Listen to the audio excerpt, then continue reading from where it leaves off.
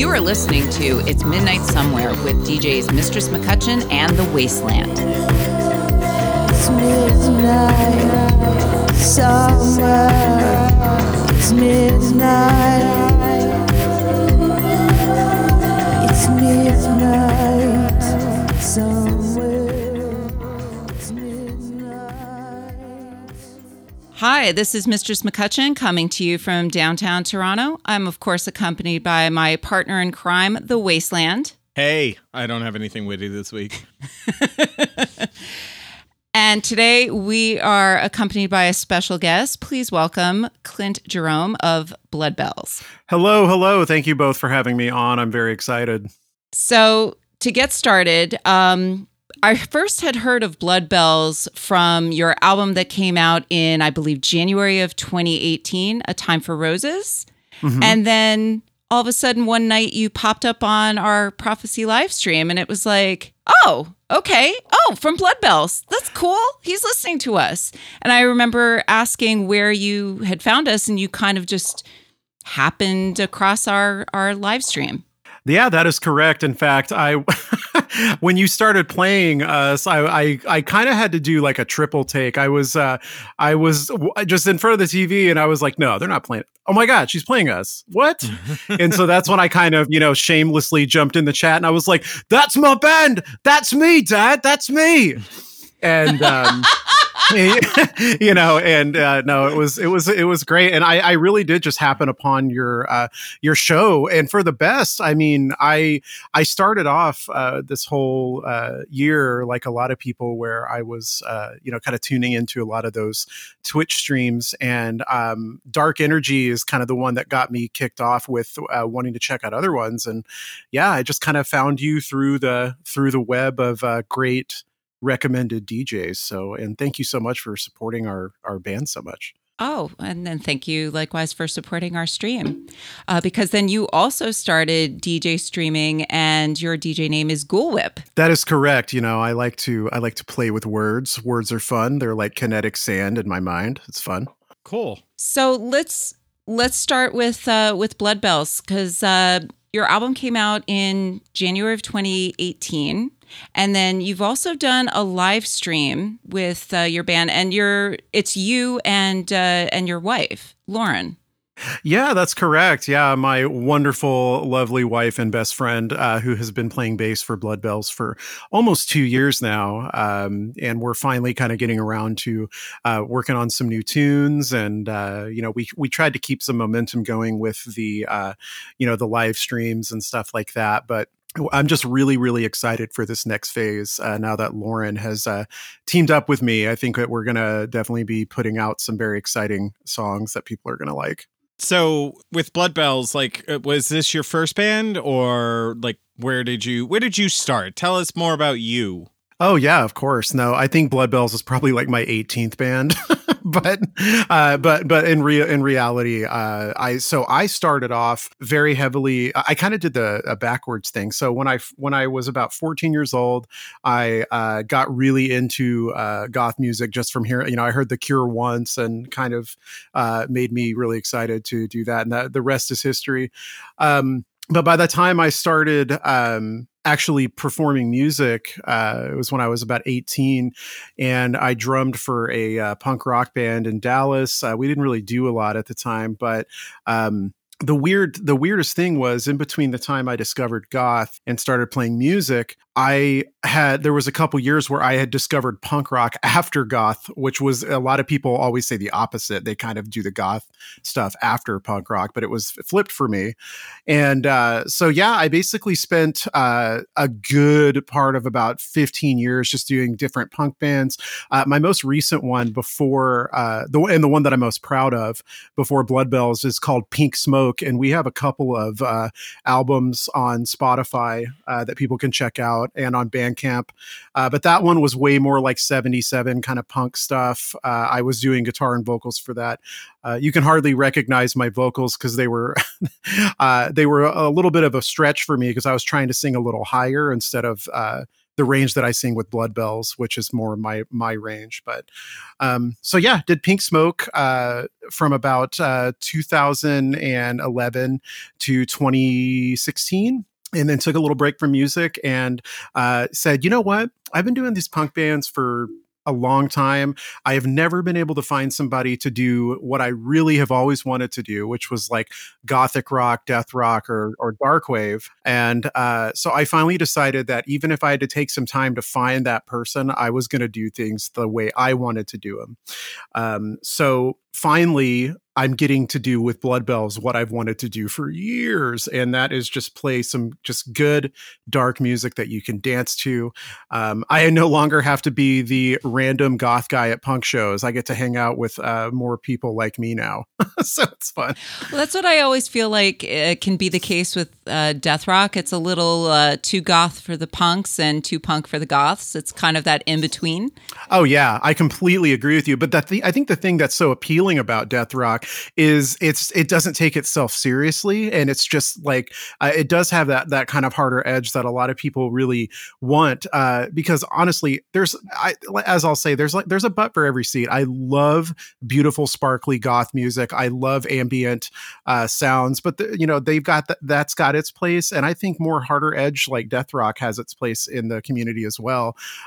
So, and honestly, I think, and it's probably no secret to anyone that's heard A Time for Roses, but I was having a really hard time trying to figure out what I wanted my sound to be, because there's so many bands that are trying to sound like other bands, especially like the Sisters of Mercy and just stuff like that. And I kind of found that inspiration in Red Lorry, Yellow Lorry, because they were kind of perfectly straddling like punk and goth to me.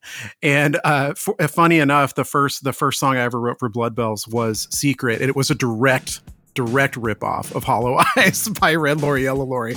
So much in fact that my dear friend Scary Lady Sarah, aka Sarah Rose Faith, when she does goth nights in Chicago, she always will play Red Lorry, Yellow Lorry, Hollow Eyes, and then go right into Secret, and it always makes me laugh.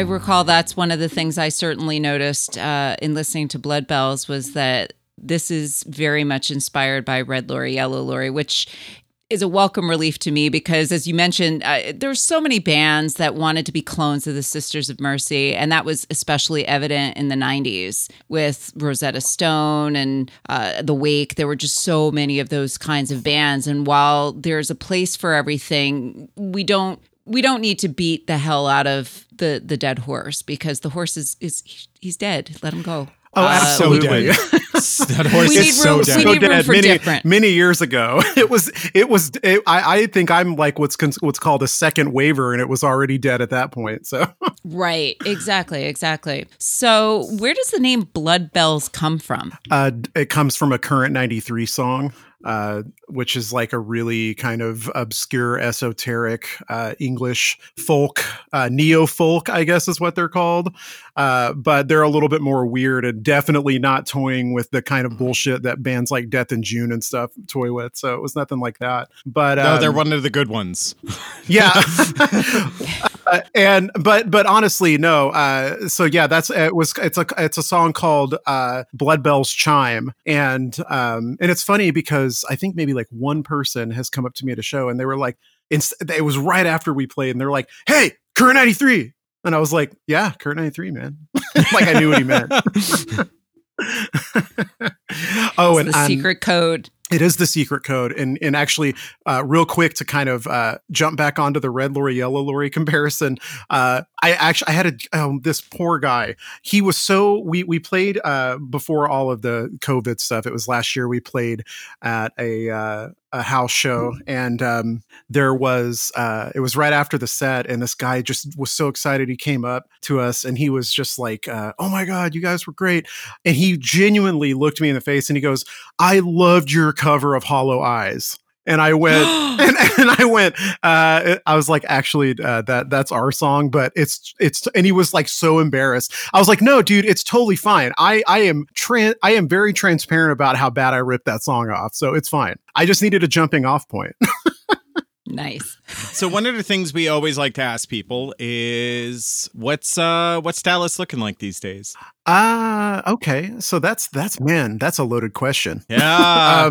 Yeah, I know. So here's the deal. Like Dallas in general, anyone that knows anything about Texas, because all eyes are on us. Number one, I'd like to say I'm proud that this was the first state ever that we were what's called a battleground state. I'm glad that we were forcibly trying to, like turn things around down here politically. But regardless, I think as far as the scene goes here, it's very, very scarce, which has kind of really been the case. I mean, we, for a long time, we have a club called The Church that's been around forever. And you kind of see a lot of people come out to that.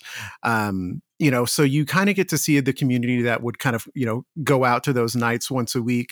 But as far as the community goes, when it comes to musicians, it's really, really tough to find any kind of goth music scene here. I mean, we're very limited, and these great bands will come out and then they'll just go away really quickly. Aztec Death broke up. Garden of Mary broke up, which was an amazing band from Dallas. And so that kind of just like leaves us, to my knowledge, unless I really do think that Blood Bells might be the only band doing this right now in Dallas. So it's tough. We don't really have a scene here. I wonder what it would be like to live in a city that does have like a big, huge, thriving scene. Do you think oversaturation would be just as bad as scarcity? Like, is there a happy medium? Well, that's a really interesting question. Yeah. I think what it comes down to is, I'm trying to collect my thoughts on this one, and it doesn't really directly answer your question, but it sounds like you have more of a club scene, which is like a lot less involved. It seems like that is absolutely correct. Yes, that's a really good way to. It seems like I don't know, musicianship, or even like where we are, like there aren't a whole lot of people willing to put into time even to learn how to DJ. Like most of our DJs in Toronto are 30s and 40s. Like, we're all older. And yeah, you've been doing it for a while probably. And yeah, you're not seeing a lot of, are you seeing like not a lot of new people come up and do that? Well, I would say that since COVID, the folks who are younger who are doing things are not streaming online. And I mean, there's reasons why some DJs are not able to get online. Either they don't have the know-how, they're not tech savvy enough. They don't have the equipment or whatever. And then other folks who've been DJing for like 20 plus years, the heavy hitters, are certainly active online and trying to, cultivate their audience and keep their audience going. Just because when we talk about the scene, it's kind of like, well, how do you define what makes the scene? Is it all surrounded around club nights, or is it surrounded around certain activities, or what else is going on? Is it always club based? Because right now there aren't any clubs open. As a matter of fact, we've been seeing several clubs closing. One of the clubs that we were supposed to have a night in April, that club called The Boat has recently called it quits because they can't handle it anymore. We're seeing a bunch of venues closing. And I think as far as larger cities go right now, I think there's a lot of flight from cities because folks are saying, well, why would I bother living in the city when I can't do anything here? And the things that made the city great it's kind of becoming more and more scarce. I might as well go elsewhere. Why not live somewhere else? So I don't know if that's also the case where you are in Texas, but I've been definitely hearing about it in Toronto because a lot of folks are considering leaving the city because it's like, well, it's expensive here, and if all the things that were great about Toronto are not available anymore, then I know, and not just goths, but varying people are considering leaving. Oh yeah, absolutely. And that is kind of going on everywhere. I mean, especially I lived in my town in Denton here, which is about 25 minutes north of Dallas. Great little town. It's kind of like miniature Austin, but I've lived here off and on for like 20 years. The joke is I always end up back here, and I have just watched it go from being like this really kind of like thriving art town to being extremely like very, very like yuppified. Like that we've got, there's like, they're putting up new strip malls all the time, and it's crazy, and the prices are going up. But also, to kind of speak to when you were talking about like DJing and stuff like that. So believe it or not, like what you see on Ghoul Whip, where I'm doing vinyl only all the time. I have never DJ'd before a few months ago. Never had experience doing it. And Andy 80s, aka Andy Harriman, bless her heart, like there was probably 2 months of back and forth on Instagram with me just asking her like, hey, to like do this, like should I get like what, this is the turntable I'm thinking about getting, or like, hey, what kind of this and that do you use? And she was like so kind, and we developed a friendship because of that. So but she was my inspiration to start the DJ thing. And I've kind of noticed that the people, I'm one of those people that's like, if you want something done, do it yourself. And I'm self-taught on all my instruments. I don't know how to read music. I had to figure out all the DJ stuff. And it's kind of one of those things, since 2020, all the shit hit the fan, I've noticed that like the people that I just knew in my personal life that were just proactive people, those are the ones that have started saying, hey, there's no club nights anymore, so I'm going to start doing other stuff. I'm going to organize, at Black Lives Matter rallies with people, or I'm going to like do like DJ streaming. I'm going to do, this and that, and kind of, see what else I can do to contribute to either my community or society. And I've noticed that the people that were not very proactive people just in general before this are the ones that I see posting photos like there's no pandemic. They're the ones that were only maybe going to the clubs for a while. And if they have nothing else to offer, they're just freaking out so much because they don't have that outlet anymore to go to the club, that they're just saying, fuck it. And they're posting photos of them with 20 of their friends hanging out at the bar with no mask on, and it's so frustrating. I'm like, dude, do something that's not only better for your fellow human beings, but do something that might be proactive and benefit the subculture that you say is so important, instead of just saying, oh, well, the clubs are closed and I can't go to shows anymore, so fuck it, I'm just going to be destructive, Yeah. That's really funny. to hear that folks are just like, oh, well, there's no club and I'm just going to treat this like nothing's wrong, like nothing's happening anyway. Because if anything, one of the blessings of 2020 is I feel like the community has grown stronger and a lot of people are really reaching across and sharing all sorts of things, like sharing the live streams and people talking about music and sharing like, hey, what's going on? What are you buying on Bandcamp and what are you interested in right now? It's facilitated a lot of conversation and a lot of people getting to know each other from all over the place, which has been really exciting. The connections have been really meaningful. Exactly. And that's why I'm sitting here right now is I met you during the time of COVID because I was tuning into your live stream. I mean, it's great. And honestly, I think that I have had more self-discovery this year by being forced to not distract with outside sources like I did before. I have learned who I am and figured out what I want to do like tenfold this year. And it's interesting because I think now that my attitude's changed and I've worked on myself more and really kind of focused on what's important, it just so happens that I'm now meeting people, like I'm subconsciously being more picky about who I want to let into my life. And I'm meeting people like you and like Jay, who are just great, decent people that I'm just like, shit, man, like when this is all over, I'm going to fucking come hang out and bother you guys. Yay.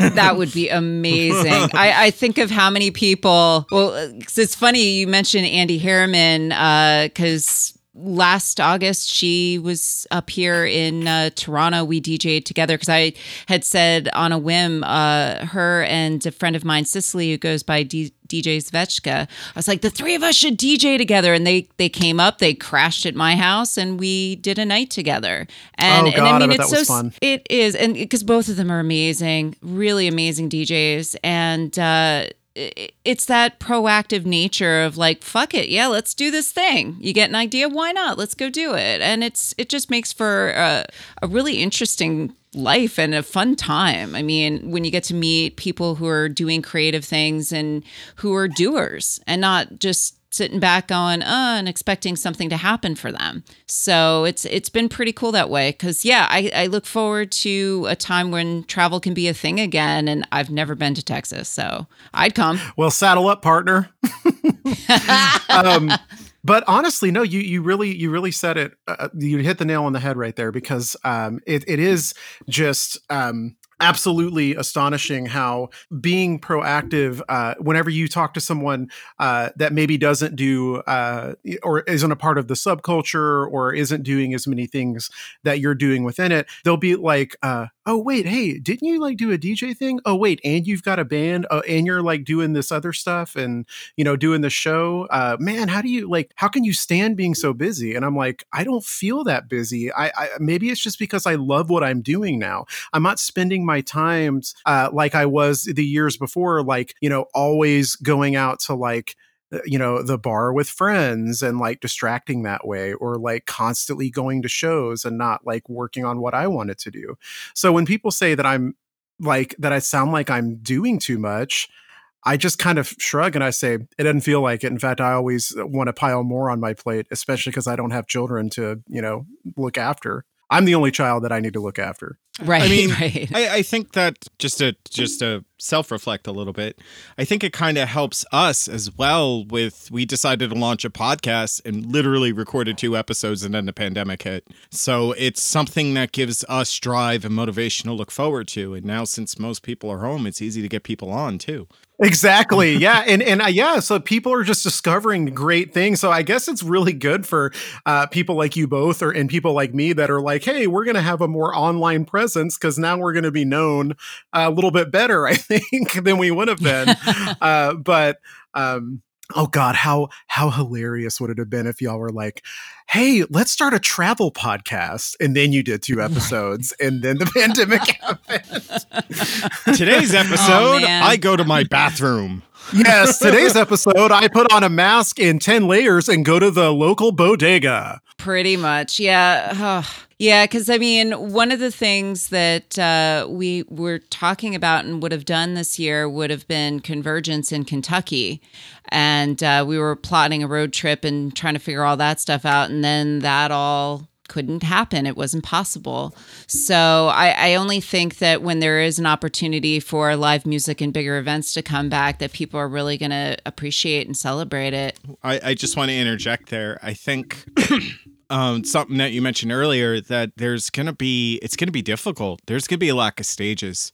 Oh yeah, and I completely agree. And it's going to be hard for smaller bands like Blood Bells to travel and find a place to play because it's going to be highly competitive.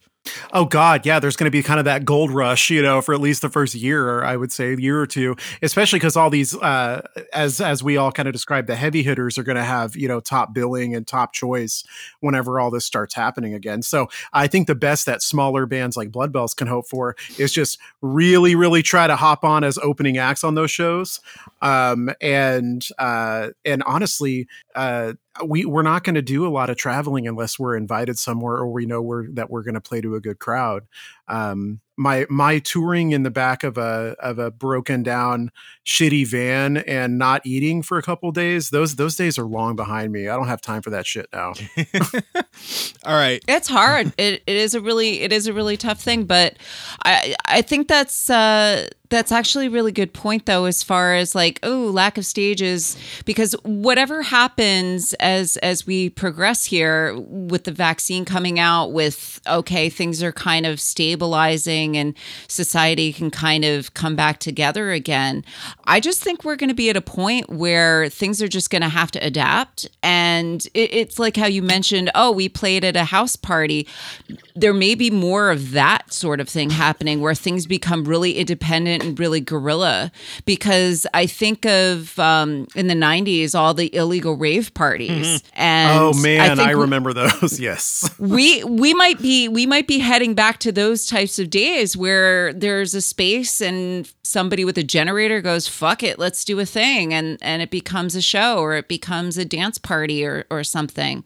I mean, we can only speculate how things are going to roll out at the end of this, because dealing with this pandemic, and then however things fall out with the economy, because I know there's a lot of folks who are struggling, who haven't been able to work, and the government isn't helping them either. So people have to make a choice of, do I stay home and stay away from everybody, or do I put my life at risk by taking on a job that might get me exposed to this virus? Oh, absolutely. And it was apparent. I mean, it was already apparent to me, but I think it became apparent to most people where our nation in the United States, where their priorities are, which is literally just on the dollar. They put a fucking dollar sign on everything, as Bill Hicks said. And it's like, there's people dying out there that are having to go work at jobs where they can barely scrape by, or there's people at least getting sick, doing that. And it's just so frustrating. It's like, where is all this money that we're putting in to that's taken out of our paychecks? It's in the fucking military, but we won't go there. That's a whole different topic. That's a whole different podcast. Yeah. But no, honestly, it's hey, got this political. Am I right? It That's sure right. is. Anybody who tells you different is not paying attention. Anyone that tells you different is selling something. I was going to say that, but I don't think they're selling anything. I just don't think they're paying attention enough. How do you not know your music history? Come on. It's like, it's always been political. I think the best way I've seen somebody handle that was our friend Kate on one of her live streams, where somebody said that in the chat, and she was like, "Really? This your first time? You new here? Really?" Oh my God. No, that's very true. So before we went off on that, which this is great. This is just the nature of conversation, and it's just being organic and whatever. But what I wanted to go back to was, you mentioned that you always end up back in Denton in Texas. Where else have you lived and participated in the goth scene? Okay, so I've lived in a few places in the U.S. I have lived in Arvada, Colorado, which no goth scene. That was a rough time for me. And I lived in Chicago for a bit. I lived in St. Louis a little bit in my teens, and most notably, though, is I had the wonderful experience of living in Sydney, Australia from 1999 to 2000. And that was where, that would have made me between 16, from the ages of 16 to 17, I lived there. And I got to participate in a very fledgling goth community there. I couldn't find anybody that wanted to do music with me, but I had, I found the like few goth kids and teenagers. Mostly, actually, there was even a couple of older people, in their at the time, quote, older, in their mid-20s. So I kind of rallied around them, and we would go down to like Newtown, where all the like leather shops were, and we would just get these crazy deals on like BDSM gear, because it wasn't really in vogue at the time. So it was great. We were just like piling up, getting all this great shit, and I had the chance to kind of help organize house shows and stuff when I was there for, like little local goth bands. It was a very volatile time in Australia in 99, 2000. There was a very, very large LGBTQ revolution happening there. It was they always joke and say Australia is a little bit behind the times. Well, it is that case when it comes to certain things. And I'm so glad that I got to be there and witness this kind of like this revolution happening, where people were just being a lot more bold about who they were, and really kind of making statements with what they were wearing at the time. So that was just a really good time. I'm really fond of the memories that I have there. I got so sucked in your story, and now I'm like, where do we want to go from here? Oh no, it's and I was actually thinking, I think that might be all. I don't think that I've lived anywhere. I'm getting to the age now where I'm like, have I lived anywhere else? All I know is that I always end up in between all of those times that I lived, in like, okay, first I lived in Denton, then I went back, then I went to Chicago, then I came back to Denton, or first I lived in Denton, then I moved to Colorado, then I came back to Denton. And I think it's just because I'm like, look, Denton compared to Dallas is a lot cheaper to live. The beer is way cheaper. It's way cheaper to go out and have a good night here than it is in Dallas. Dallas can be very bougie. And you know what? Much love for my friends in the community or in bands in Dallas. But anyone that knows me knows that when I go to Dallas, I'm like, oh, how bougie is this place? Gotcha. So how far, because Texas is a big place, and I lived in Texas for a bit, but I don't know where Denton is.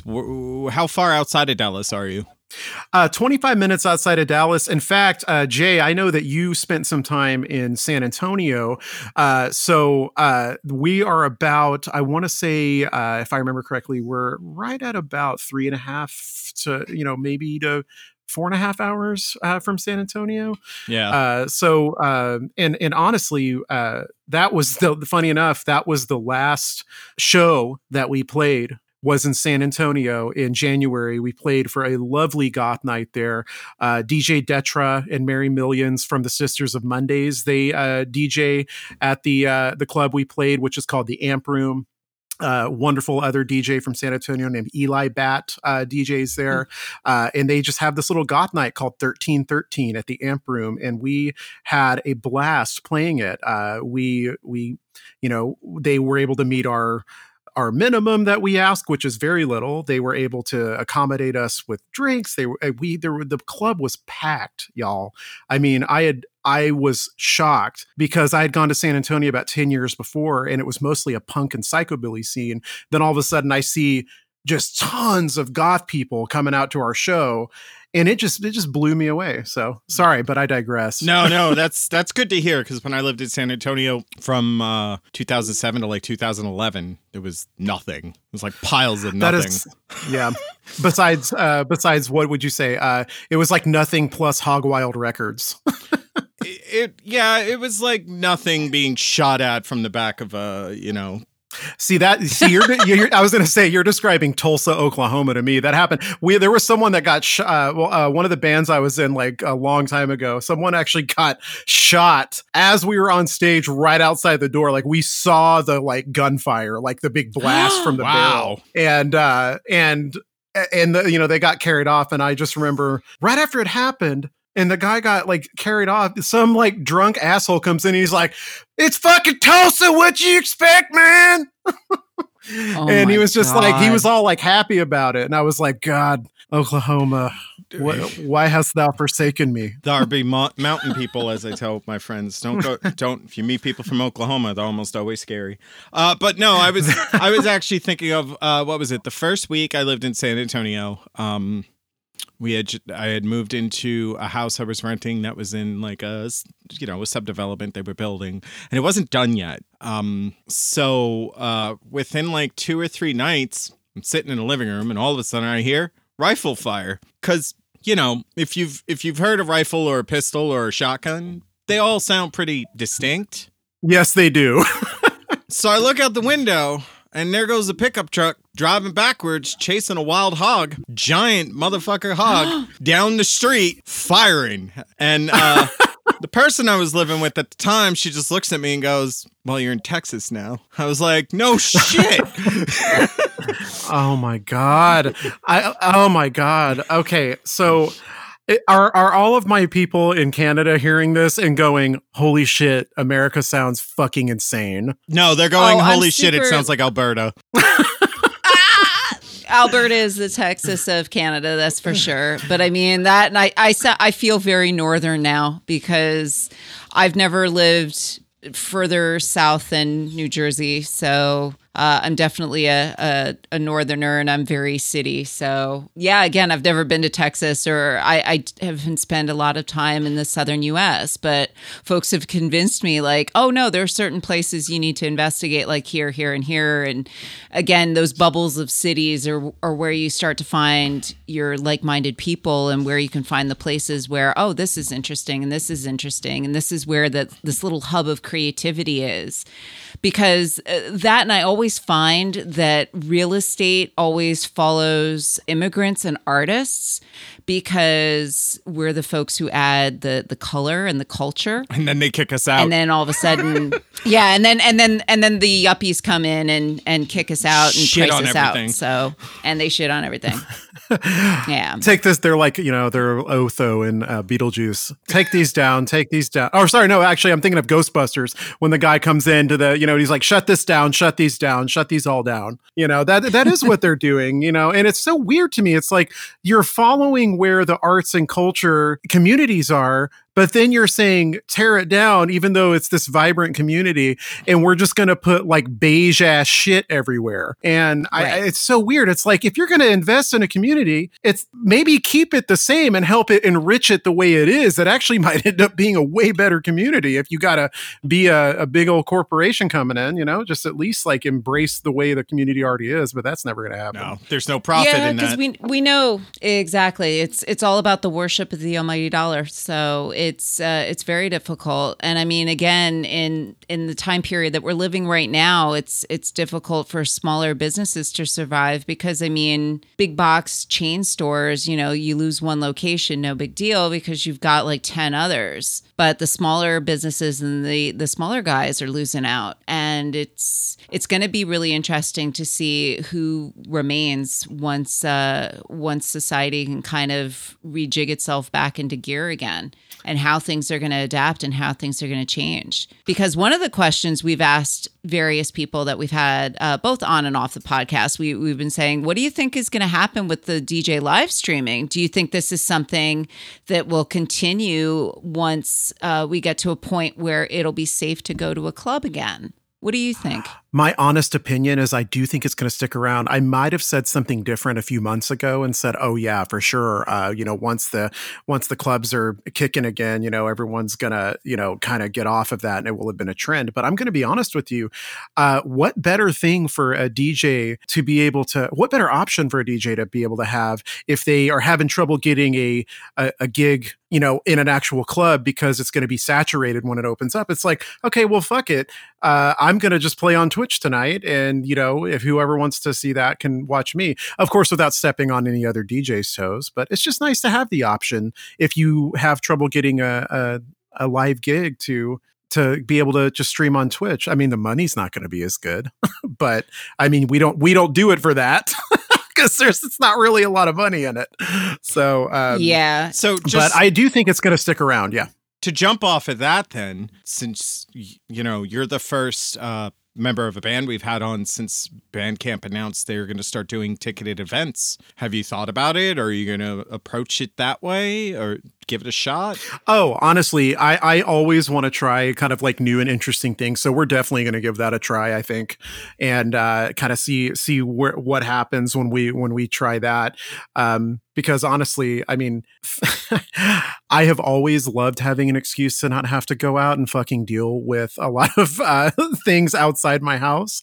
So yeah, so if Bandcamp is going to give us a viable way to play a live show, a ticketed show, I'm just going to have to make sure that I'm going to at least give people what they paid for. And not just be like, hey, here's me in my living room with jeans on. Like, I at least want to try to make it look nice if I have to do that. Because it's like, okay, let's try to make this look like a show. So you mean you're going to put a shirt on too then to make it look nice? I'm going to have only a half shirt, Jay. Oh, good. Crop top or bust? We're gonna do a crop top with probably nipple holes cut out because I got to embrace my inner Martin Gore, Oh, Billy. Well, you just sold your first ticket. 6'5", 240 pounds, and that's a lot of man in a crop top. I'll tell you that much right now. Oh my God. No, it's been really funny seeing various setups of people streaming and getting a glimpse literally into their homes as they're DJing and recognizing the different, you have that bat light too and all that kind of stuff. I absolutely love it. Yeah. It's one of those things to look forward to because, I mean, here we are, we're all like, yeah, we're doing things, we're being creative, but it's tough to deal with those tough days, the days where you're like, oh my God, I can't get out of bed and this is really stressful. But having all these little things set up to look forward to and these occasions, I'm going to get dressed up because then I'm going to go DJ and I'm going to, there's going to be this event going on and I can hop on the chat and talk to all these folks who have been meeting online and they've been good coping strategies and they've just been really lovely connections with a lot of different people. Because I know when I DJ, I want to make an effort to put on an outfit and perform essentially while I'm playing a lot of music. Because otherwise, there's some days where it's just hard to take a shower and get out of bed. Oh man, yeah, I feel that hard. I hard agree with you there. And honestly, it is just like something that has been extremely difficult this year, especially for a lot of people. I'm very I'm very open about it. I definitely struggle with depression and I also have, diagnosed ADD. So, that actually can just perpetuate itself. Your ADD can make you depressed. Your depression can make you feel, like those ADD symptoms flare up. So yes, it really is kind of nice to be able to get out and perform for people, to kind of it's just very soothing and healing for the soul, I think, to just be able to just do something that you love.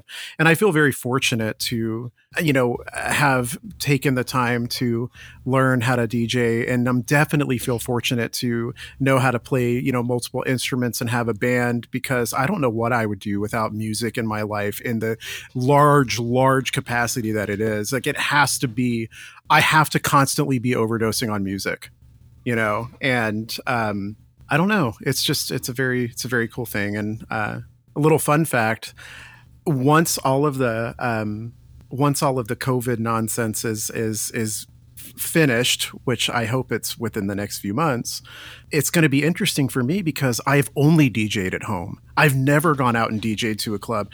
And I feel like, because I've already got some things in the works, I want to do at least one or two goth nights in my town a month. And it's going to be interesting. I wonder what that's going to be like for me, going from just looking at my TV and knowing there's maybe 8 to 10 people on my stream, to going to a club and getting to see in person how excited people get whenever I put on the song that they wanted to hear, or, when I get to kind of basically make a big kick-ass live playlist for my friends. That's going to be really cool. I've never done that before. Oh, yeah. I mean, it's interesting, that transition between DJing online and DJing in a room, because as DJs, one of the things that you're always looking out for is reading the room, knowing who your audience is and going, oh, is this going to work? Is this going to work? Oh, wait, we need to get people dancing. Let's put something on that's going to get some butts wiggling. And yeah, it's a very different experience when you have a live audience to play off of, because then you can feed off of that energy in the room. You can tell if people are having a good time, or if they're not, if they're like, I want to hear this or whatever. But that's a whole other thing with experiencing an audience, and if people want to come up and bug you for requests or anything like that and stuff like that. Yeah, you can tell. There's good and bad. You can tell when you're shitting the bed.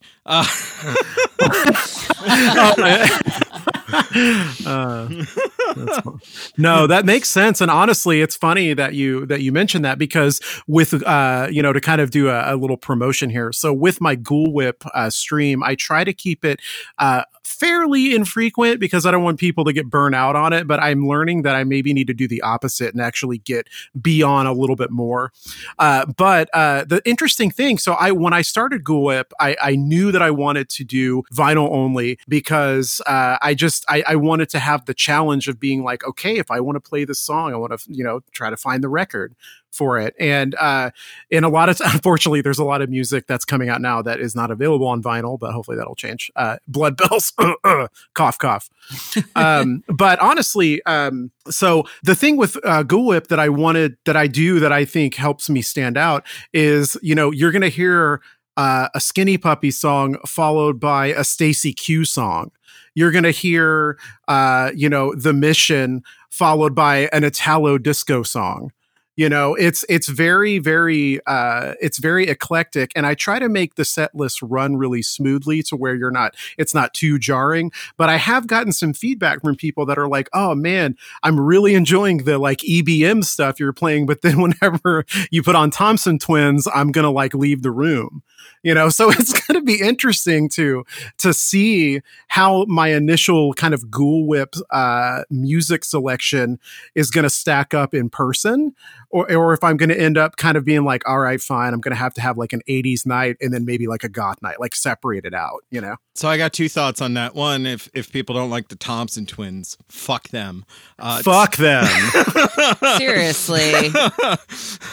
And then two is, no, you don't necessarily have to worry about that. It's just that's when they go get a beer or have a smoke or whatever, and that's that person.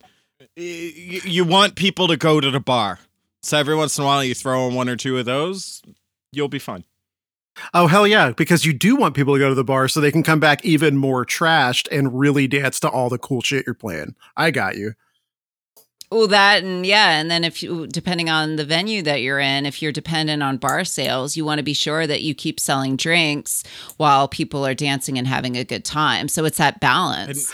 Yeah, that you guys can tell where my priorities are. I'm like, oh yeah, get people hammered, and you're like, no, like, but money, and I'm like, oh yeah, oh yeah. Well, not that. Yeah, well, not that this is a big moneymaker, because God, if either of us wanted to be DJs that were making serious coin, then we wouldn't be spinning this kind of music at all. It's true. Oh God, that's true. That's so true. It'd be corporate events. Because it'd be corporate events and weddings. That's where you'd make the real coin. But then you'd be playing like Shake It Off and Happy, which are essentially the same song, which I can tell you from experience because I DJ'd a wedding and I learned that. And a little part of me was like, I'm going to make this work. It's weird, but I'm going to make this work. And people who knew me went, oh, Laura is wasting her collection. She's playing Taylor Swift. And you're like, but I play Taylor Swift so I can make all this bank to buy goth records.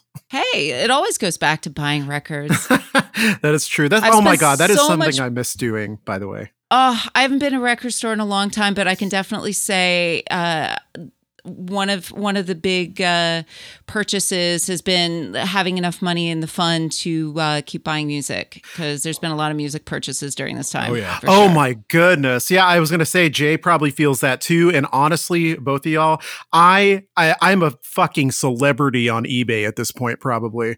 Like, oh, it's that guy again. Oh, it's that guy again. I am just so good at finding these. Almost so much of I think I've probably since the beginning of the year. I'm not even kidding you, because I'm saving money on not going out. I've probably bought 80 to 100 records since March.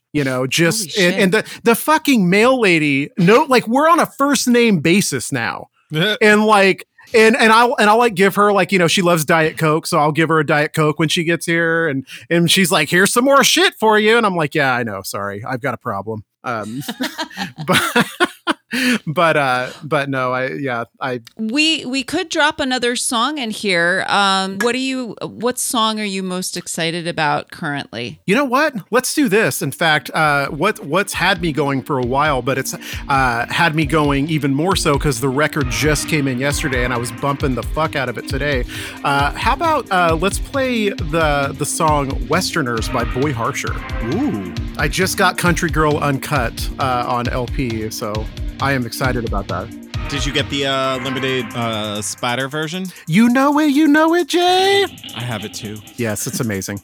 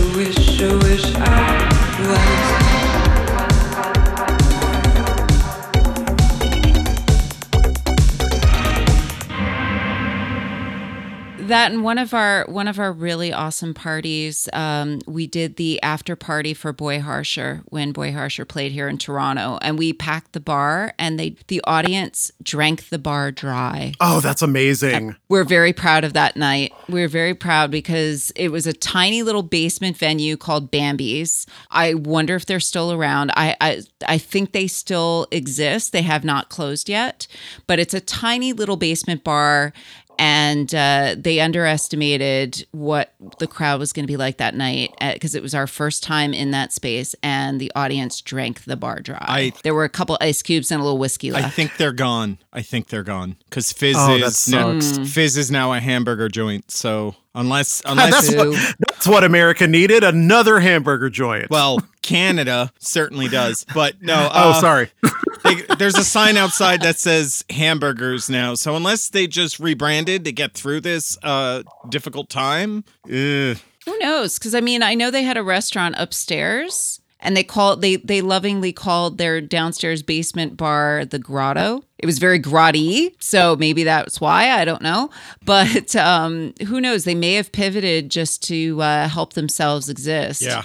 Hopefully. But that's a good point. Yeah. I didn't even think about that. And you're also correct. I keep forgetting that. Oh, wow. Because the thing is, like, Jay, I got it in my head when you said you lived in San Antonio. In my mind, you still live in the United States, and it's only Mistress McCutcheon that doesn't. So I'm going, oh yeah, Toronto does need a really kick-ass burger place, probably. Well, that's debatable because, and it's funny though because here comes the vegan. I wasn't even going to go there. I promise you, I wasn't even going to go there. But the thing is that I acknowledge that I am in the minority by not being vegan and being into the goth subculture. By the way, I'm just putting a pin in that. But continue, please.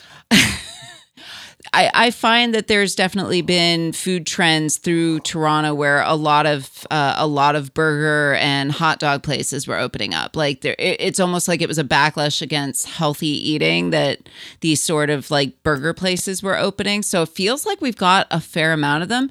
But what I was also going to say that's pretty funny is even though Jay and I are both in Canada, all three of us are Americans. So we just fled.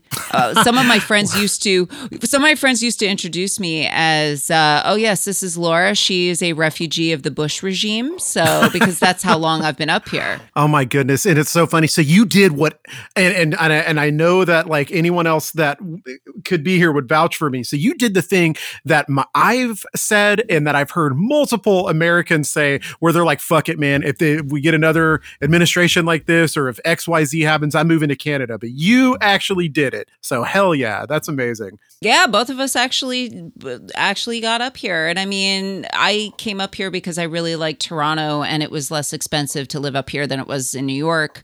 Although Toronto has gotten steadily more and more expensive. Like it's never been a cheap city, but the quality of life up here is significantly higher than that in New York or Brooklyn. So I still like it here. I have to admit, I still have a lot of love for this city. It's just sometimes the city doesn't love us back. So it's tough. Are people as polite as all of the jokes in Canada? Like how people are like, well, if you shoot them, they'll apologize for being in your way.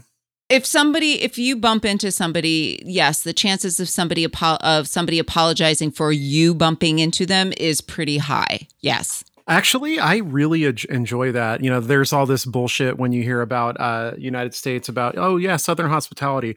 Yeah, I don't get treated with Southern hospitality in Texas. Like the guy that yelled at me at the gas station earlier and stuff like that. So that doesn't happen to me. So the fact that I was raised with manners, it sounds great to be able to live in a place like Canada where it's like they value that too, because that seems to be very, very something that's very much missing, I think, in the United States right now is politeness and kindness, which goes a really long way.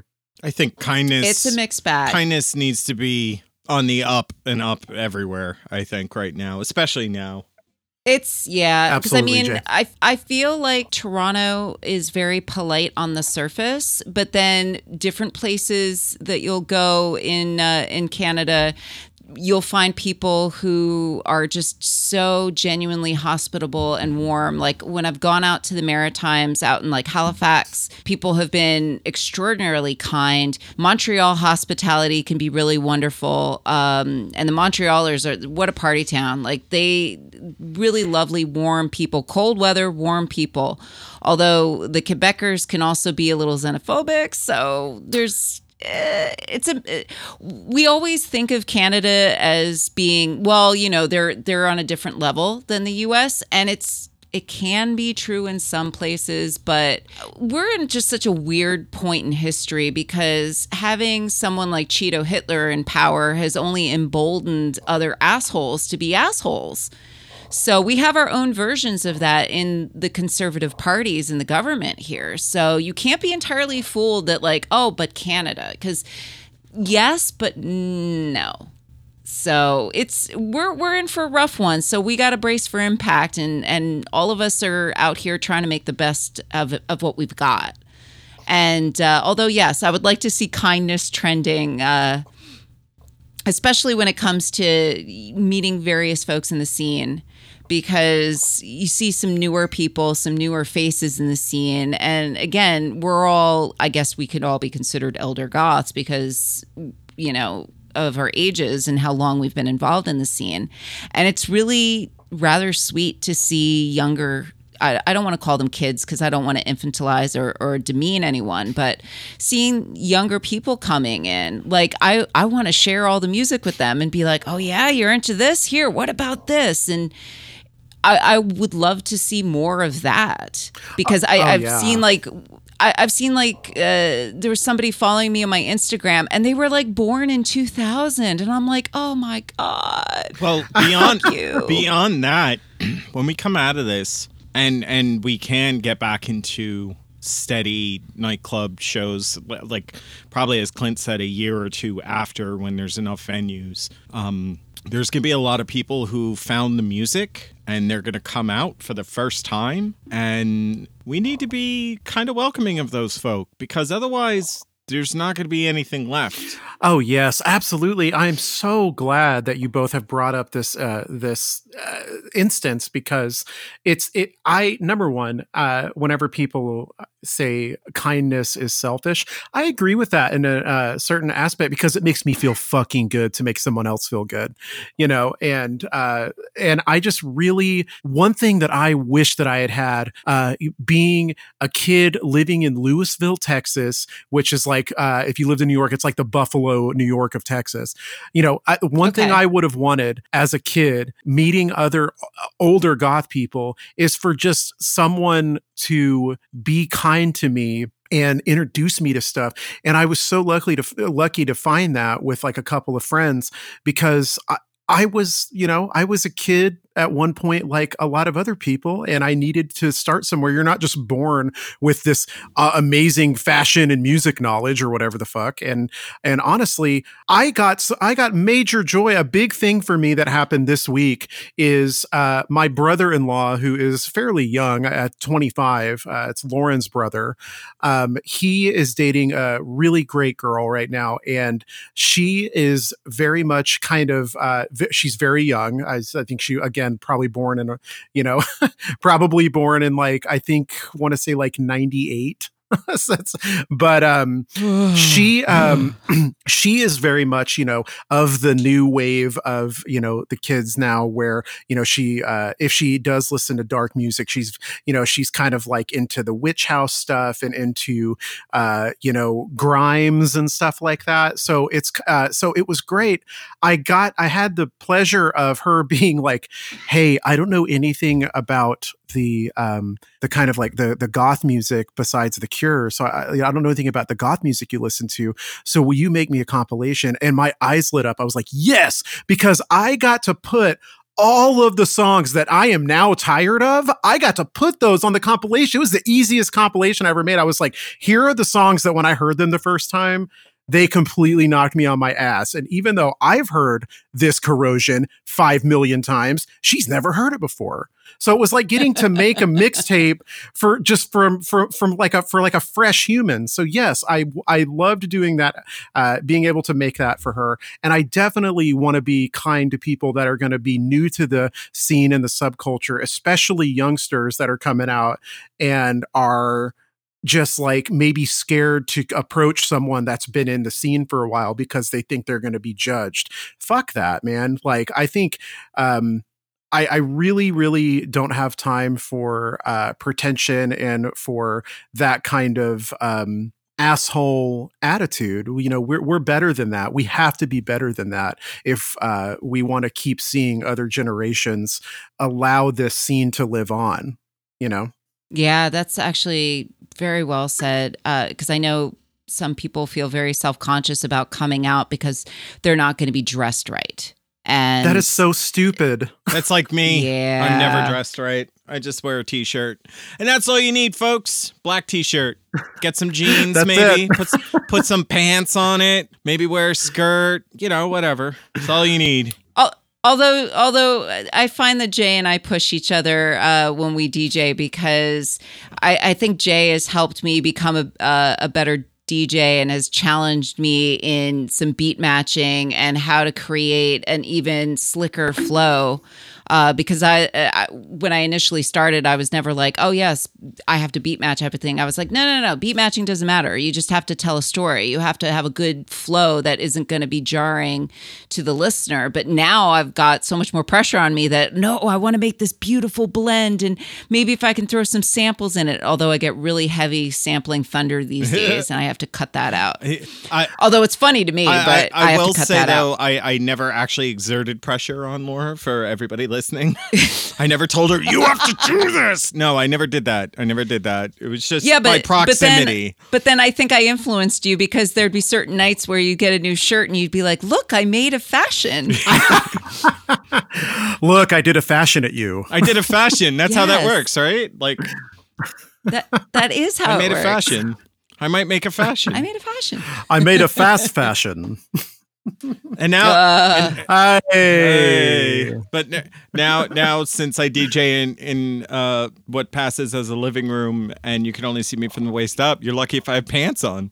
I am definitely into the pantsless, the pantsless, danceless DJ. It's a pants off dance off. That's right.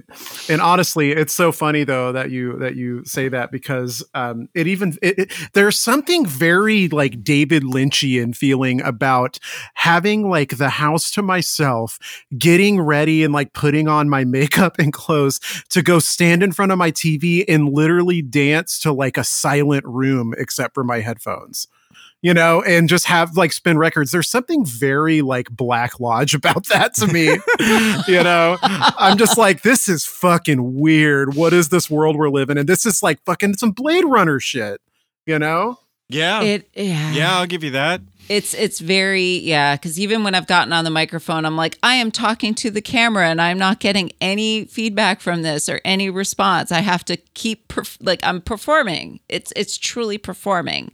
But that's part of what I think makes some DJs really interesting to watch, because you can see what they're into doing. And I love DJ Cyberpagan, and he has a camera, a cat camera, so you can see her lounged out on the couch. And then Hate Me, or our buddy Kate, is a former street busker and traveled the world performing. So she's definitely a performer as a DJ. And you can tell when people really love what they're spinning and they're into it and they're having a good time. And when you're seeing them have a good time, it makes you happy too, because you're like, yeah, this music is fucking awesome. And these people are great. This is great. Yeah, absolutely. No, I completely get it. And I always feel like I had, like, after I'm done with a stream, I always feel like as satisfied as I would have, and just as exhausted as I would have had I gone out to like a club or something and danced for a while. It's been really great. It's something that, honestly, with how non-tech savvy I am, it's something that I'm just so proud that I figured out how to do, because when I tell you I was having just the biggest anxiety anxiety about how am I going to pipe sound into the computer, and I didn't know how to do any of that stuff, and now I've learned that. So it's just something that, on top of just knowing the skill and being satisfied by that yeah, I love being a part of this community. I love being able to just kind of be goofy and dance for people and play music that makes them happy. And I love watching shows like Prophecy and stuff where I get to, see how much pleasure you take in what you do. And that makes me happy. Just like seeing you smile and like play to the camera. I'm like, oh yeah. She's very good at and knows exactly what's happening. And then there's whatever the fuck I'm doing, which is not smiling or playing to the camera. No, Jay, but you know what though? Jay, you are the thing that I've said about you and the great shit that you play is I know that whenever I watch you do your thing, that I'm going to leave watching you having heard something or 2 or 3 things that I wasn't familiar with, so I really appreciate that. I'm like, oh shit, I'm gonna like write this down. So you've like hipped me to some good shit. Wow, thank you. That's my mission in life, because I need a purpose, I guess. It is a good and worthy purpose. You're educating the masses on some stuff they didn't know. Exactly. And honestly, with both of you, I love that there is just this different rotation. And actually, and one of the first things I ever said when I watched your show was I think I was like side chatting, and I was like, and I said, no top 5 for you. And you knew exactly what that meant. Mm-hmm. We're not going to be hearing Bauhaus Sisters, Cure, Susie, at least very often, if at all. And that's great, because as someone that watches these DJ streams, I want to hear stuff that I'm not accustomed to hearing. Just like we were talking about, going back to beating a dead horse. Let's play something different besides, Spellbound by Susie. Yeah. I mean, for me, and that's where it comes from, and I think Laura would agree, is why are you going to take the time to go online where there's no bar, nobody's paying to get in, none of that stuff. You don't have to worry about being invited back by a bartender or the owner or whatever. You can play whatever you want, and people can hear new things. So why are we playing the same shit from 30, 40, 20, even 10 years ago? Oh yeah. And what was it that Scary Lady Sarah said? Like, it was something that I'm now regurgitating that was told to me, but something about like, if I have to play another Sisters of Mercy song, I'm going to kill myself.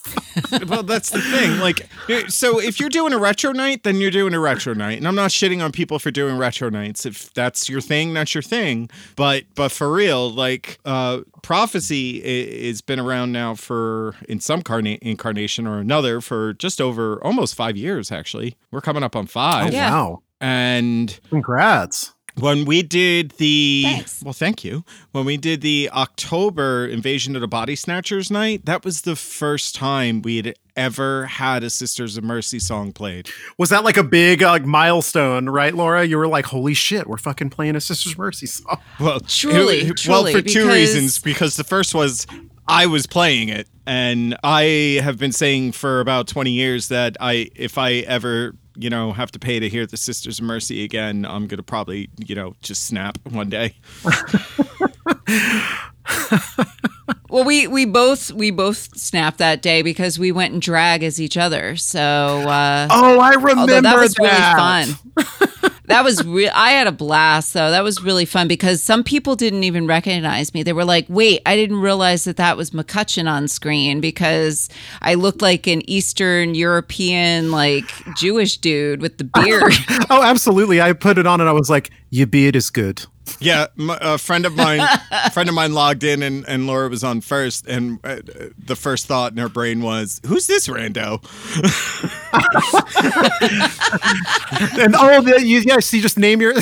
For some reason, when you said that, this is the way my actual ADD brain works. When you said, "Who's this rando?" I was like, "Oh my god, Laura should have gone as Rando Calrissian." Oh my my God. I love that. Though. That was such a great idea. I love that y'all were doing like that kind of like a fun twist in theme night. I mean, that's the goal for me. And I would love to be able to team up with someone one day and do something like that where, you know, you're like, hey, you know, we're going to bounce off each other and just kind of do this stuff. I mean, that's what the stuff people like. I think that's why when I first saw, again, going back to Grant's show, Dark Energy, when I first saw how he's just so goofy and interacting with the people and has the dance cam and stuff, I can only hope to be that fancy one day. But no, just seeing that, you know, and just watching people have fun and not just stand there. We all know there are some Twitch DJs and just DJs in real life that they'll stream exactly the way they would act at the club, which for me is I'm going to be dancing at the club regardless, whether I'm spinning or not.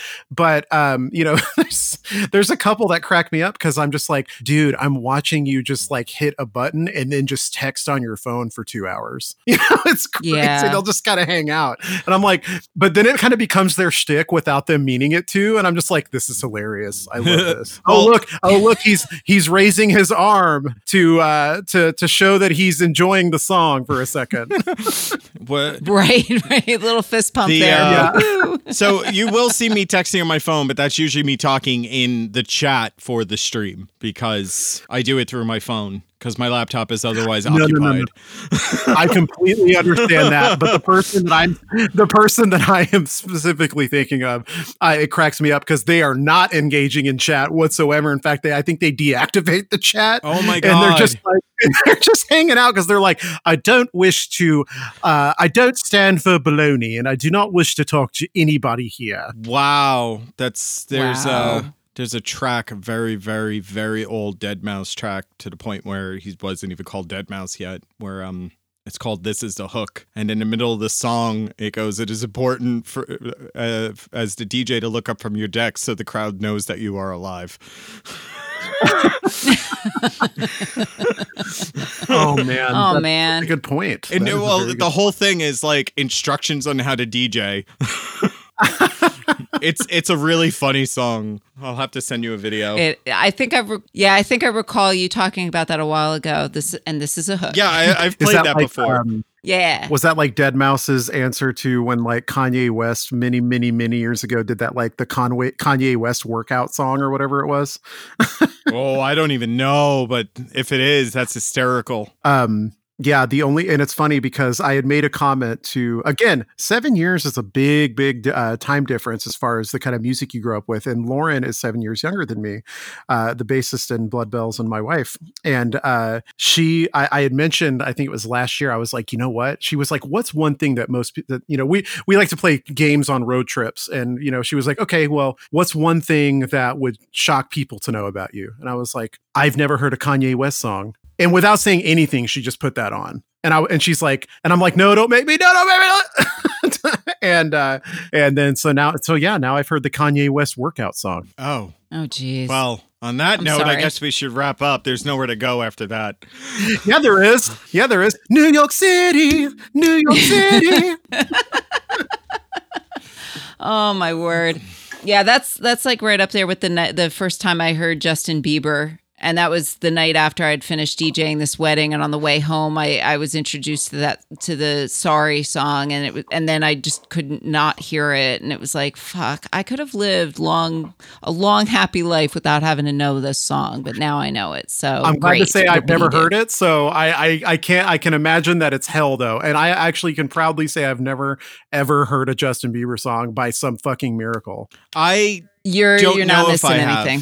I don't know if I've heard either of the two artists you mentioned because I work in retail and there's plenty of shitty background music, and I'm sure Kanye's been on there at some point, and I'm sure Justin Bieber is, but I can't identify him because it all sounds like garbage to me. Isn't most of the background? I worked retail for 15 years, and most of the background music was like ELO and like Michael McDonald and stuff like that. Is that still the case, or is it more just kind of like bland indie rock now, or what? So ours is thankfully varied, and I say thankfully because they will have in rotation Pet Shop Boys and Depeche Mode and Duran Duran, and The Cure is on there. So, you know, even a little bit of the Smiths, which fuck Morrissey, but this, it's still, it's at least bearable.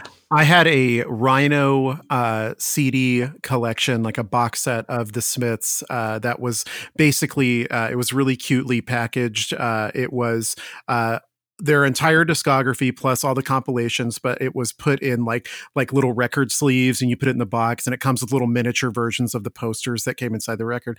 So I got that about 10 years ago, and since I really can't remember the last time that I listened to the Smiths. And so I said, you know what?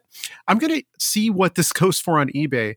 Y'all, I bought that compilation when it came out, or that collection when it came out, that box set, for maybe $30, and I got a deal on it. I sold a CD compilation or a CD box set of the Smiths on eBay for like $170 for that set. And I couldn't believe it. People really collect those Rhino boxes, man, because once they're gone, they're gone. Rhino has always been like a collector's, type of deal, I think. And I know that there was like you know what? It's Rhino, and then what was it? Ryko disc, if y'all remember those. Like Bowie, trying to think back to what was it? There was like a Bowie compilation put out in the 90s on Ryko disc, and they come in like a specially colored, jewel case, and those are like super sought after. So apparently there's still a market for CDs, but for one, Blood Bells, we kind of even though we have cassettes, we had a friend offer to put those out for us. We still kind of refuse to put out CDs because we feel like it's a waste of money, and that we'd just be kind of making coasters for people. Right. Although, I don't know, I tend to still buy CDs, I will admit, because when I've gone record shopping, especially when you can hit the used section, you can dig around and find some really great stuff. Well, although the vinyl collection's been growing a lot too, so it's a mixed bag. Plus, you kind of got an instance where a lot of stuff that might be too expensive on vinyl, especially used, like older versions or stuff that hasn't been reissued. You've got the case of let's say Cocteau Twins. I'm still, if I go to a place that's got all kinds of media, and I find like a Cocteau Twins single or something that I don't have on record, and I know it's going to be super expensive, but they have it on CD. Yeah, hell yeah, I'm going to buy it. So I guess it's just kind of a mixed bag. You can kind of just, I think all media is good media, but CDs are just something that I think personally as a band, Blood Bells is reluctant to put out. But, maybe it's worth a shot, especially if they're at an all-time low to manufacture, since vinyl is back in vogue, Yeah. I mean, I just admittedly like physical media because I like being able to have the artwork and the thought put into the packaging and all that kind of stuff.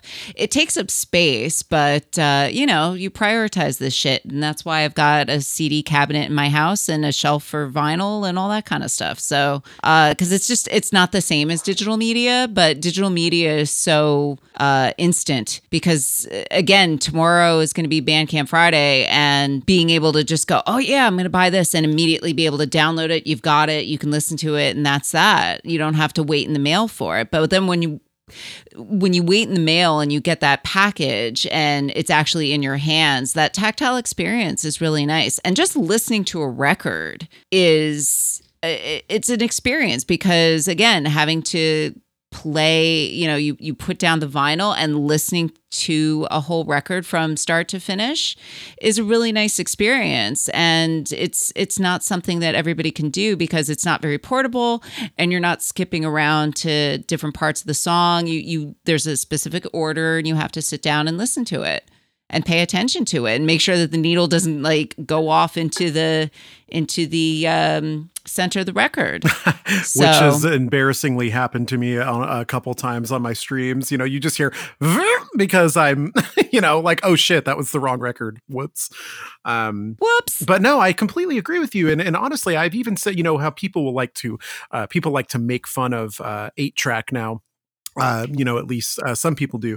And I've always actually said that I feel personally that is the first media that kind of came out that forced people to listen to an entire album from start to finish. I mean, you can still hit the little buttons to skip around a little bit, but it was interesting that you had to kind of listen to the whole album to get to the song you wanted to hear.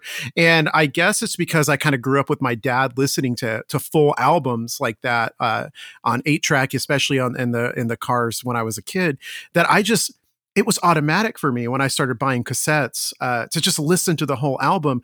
The first 2 cassettes I ever bought was I mowed some lawns, got some allowance when I was like 9, and I went out and to Camelot Music, and I bought Metallica Ride the Lightning and Guns N' Roses Use Your Illusion 2.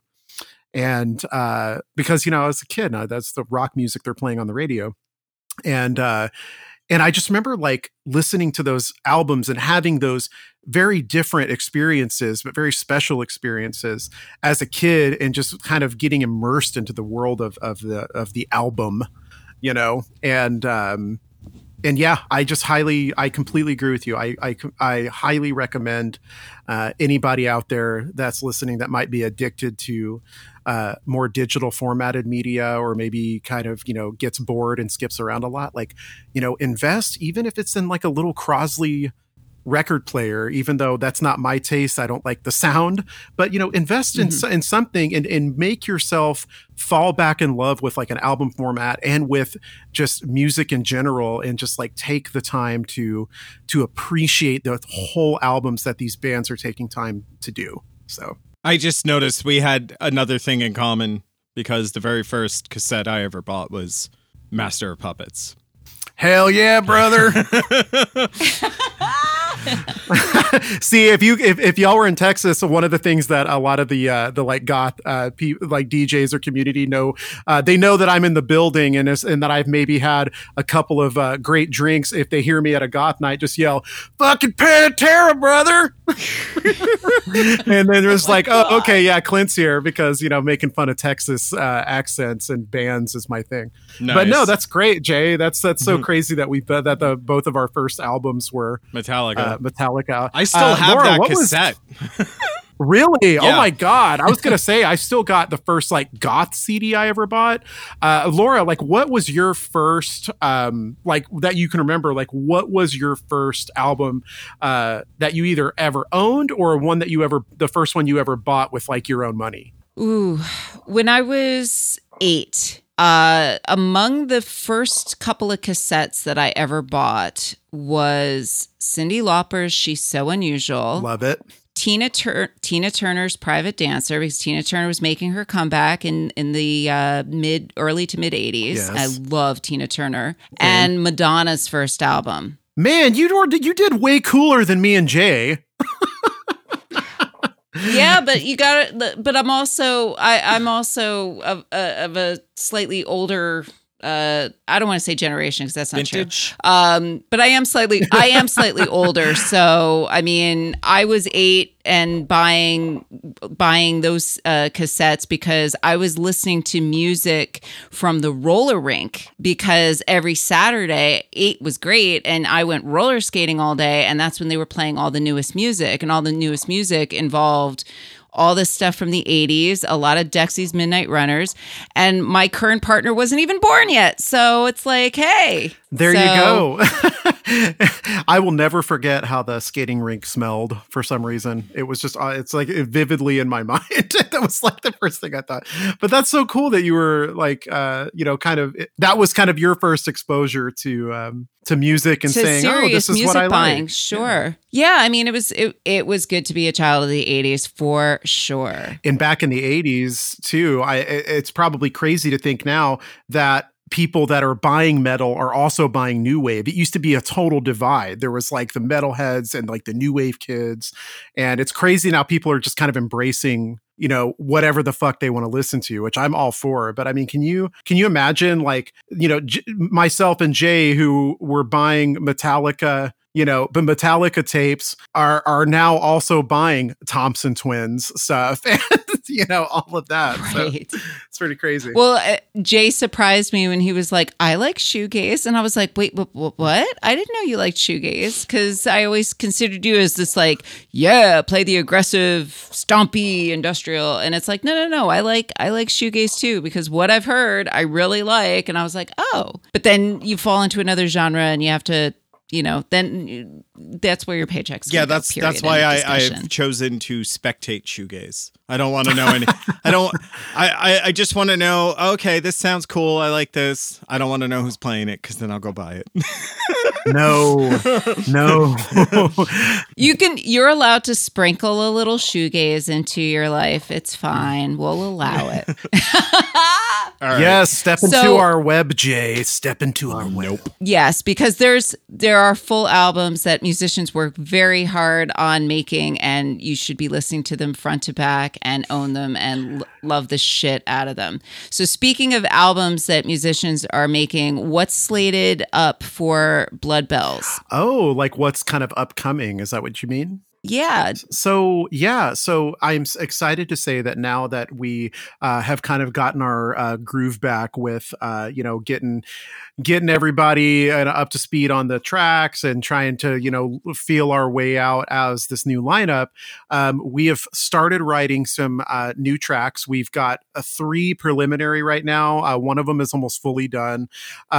So the plan is in 2021, we have set a goal that we're going to go back into the studio probably next summer and hopefully have something out for everybody next fall, a full-length album. It's going to be produced quite a bit better than A Time for Roses. And it's going to, I think, really knock people on their ass. I'm so excited about the new songs we're writing. Nice. And as far as Ghoul Whip, you said you're not currently on a regular schedule, but you're planning on one. What is the plan for Ghoul Whip? So with Ghoul Whip, my next stream is actually going to be on December 12th, which is a Saturday. It's going to be 6 p.m. Central, 7 p.m. Eastern time, which is also Toronto time, I hear.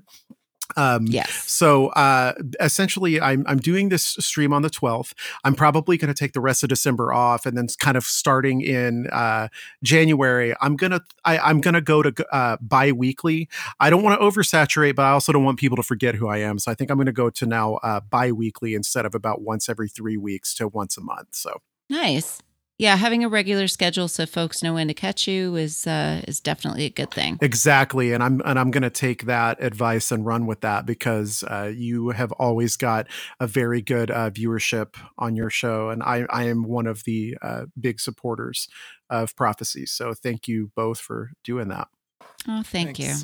So we're at like over 90 minutes here. So I think we should kind of wrap it up. Is there anything else that we should add for our listeners as far as URLs and things folks should follow and all that jazz? Okay, so yeah, that's a really good question. I am going to say definitely check us out, bloodbells.bandcamp.com. Definitely support us if you can for Bandcamp Friday tomorrow. You can also find me on Twitch and on Instagram as Ghoul Whip, but it's spelled lowercase GH 0UL _ whip WHIP. And I think that anybody that's a fan of goth, EBM, Italo, disco, and new wave will definitely want to give me a follow, and they'll get to hear some great shit. But yeah, be on the lookout. Blood Bells is going to kick everybody's ass next year. Nice. Thank you so much for joining us on the podcast. This is so much fun. Hey, thank you both for having me. It's been wonderful. Anytime. All right. Well, everybody have a great night.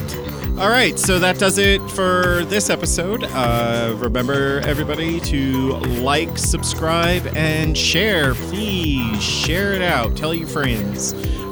You could always drop us an email if you want to give us some feedback and let us know at itsmidnightsomewherepodcast@gmail.com. We're currently thinking about possibly doing a Patreon, but we're looking for some feedback because we're not the most creative at rewarding people. So we'd like to hear from folk and see what you think. Because if people are going to give us money, what do you want? What do you want for it? Like, literally. What do you want? Give these people money and give these people air.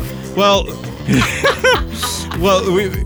mostly we want to upgrade our gear so we can present everybody a better show. But if you're going to kick in, we want to be able to give you something you want. So we had a couple ideas, but mostly we're just scratching our butts. So you could go over to It's Midnight Somewhere on Facebook, and we have a question out there. Please let us know what you want, what you really want. Had to do it. I had to do it. Thank you. You're welcome. And thank you to Marion Green for our lovely artwork. Thank you to Robin Bright for our lovely intro sound. And extra thank you to Justin, who will have to take this longest episode we've ever recorded and make it somewhat manageable. Thanks, Justin. Thank you, Justin. It's midnight, summer. It's midnight.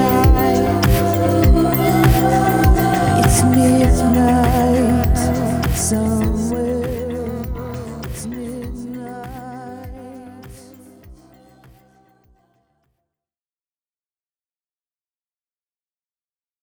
This podcast was almost called Post-Nuclear Circle Jerk. There we go.